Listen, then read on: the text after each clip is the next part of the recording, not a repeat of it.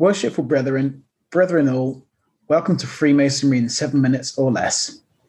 In this episode, we'll be having a discussion on the direction that the UGLE is heading with regards to its advertising. Now, many of you will know that recently, The Tonight Show with James Corden has been filmed in Freemasons Hall. Now, I did post something on Twitter saying that it was sacrilege or something to those effects, and I got quite a lot of flack. And let me explain myself. It's not the fact that the hall's being used for Tonight with James Corden. I'm just not really a fan of James Corden himself. And after I posted that, it did clear up quite a lot of the concerns that people had. Obviously, Freemasonry is not a religion, and it shouldn't be treated as such. But I do think that the hall should be treated with respect due to its historical importance to Freemasonry. The question of the rebrand in 2017 has often been posed with regards to the square and compasses being modified and the continuity of the symbol of the inflection of a philosopher's stone being broken is something that's come up as well. But I have to say, Freemasonry seems to be very concerned with dwindling numbers and appealing to youth. I think rather than worry about the numbers, I think the UGD should be more concerned with the quality of recruits, with the quality of the person joining. Because if people are joining out of tradition, then I don't think they are really the sort of person that's going to delve into the history and the history of the symbols in their society. And I think that's genuinely what the society needs, more sorts of people along those lines. Whilst we have ever-increasing digital media with regards to the history of Freemasonry, things become more and more accessible. So it's easier to do your research. I think that's a definite positive. But with regards to changing the square and compasses, no, thank you. I think we're quite clear on our feelings on this one. But so James Corden in Freemasons Hall, were you a fan? What did you think of this, Brother Earnshaw?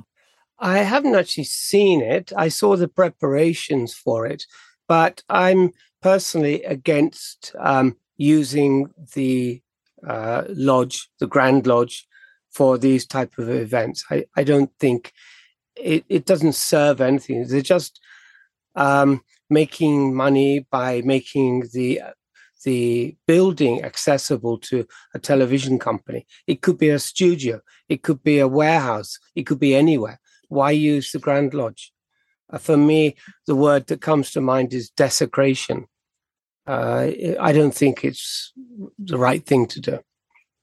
Sure. I'm not sure how much money they're making from it. I'm sure it was good PR to some extent, but of all people, James Corden. I'm just not a fan of James Corden. Anybody that knows me, he's a go-to figure. If I need to rib anybody, I compare them to James Corden. So he's just not somebody I really like. See. Yeah. Teacher at school that hated Jasper Carrot, and I never worked out why. He would just rip into him at the slightest chance.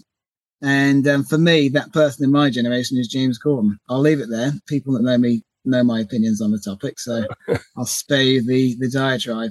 So with regards to the quality of recruits, do you think the resources they're putting out now with the Solomon, do you think they're an adequate resource for the new interested recruit, or do you think there's a little je ne sais quoi lacking to the material they're putting out at the moment? Have you seen any of the Solomon stuff at all? I'm sorry, I haven't. We're so far in Japan. We're so far away. Not much of this trickles down unless you go out in search for it. I personally think the classic way of promoting Freemasonry was the best, by donating money to hospitals, opening wards named after a lodge or a famous Grand Master. This sort of public awareness campaign is probably I don't know, probably, but it's a good use of the lodge's money, I think. Sure. Yeah, it's a difficult one. Does it really need a pumping up in PR? I don't think so. I don't think it needs any more advertising. I just think it needs to be represented in a correct and just manner. One of the things is, if we get a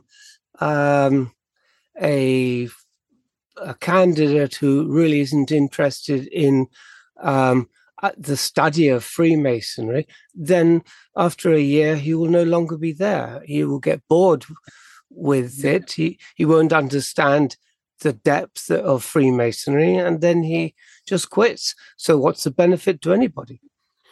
What I really think the usually needs is a 6-part series, one you could watch every month that you're in the lodge for your first year, or every 2 months, just to explain some of the aspects of Freemasonry. An hour to an hour and a half long each month, something you could watch on a Sunday, just to contemplate where you're heading as a Mason, things you've seen so far on your journey, the relevance of the symbols, the history of the society, and areas for further research. It really does need a little bit more media. I don't think it really needs rebranding so much, but putting out some decent historical content.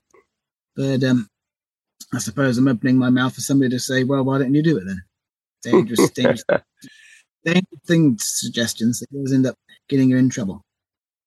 Yeah, so I remember the classic phrase that people told me when I first joined.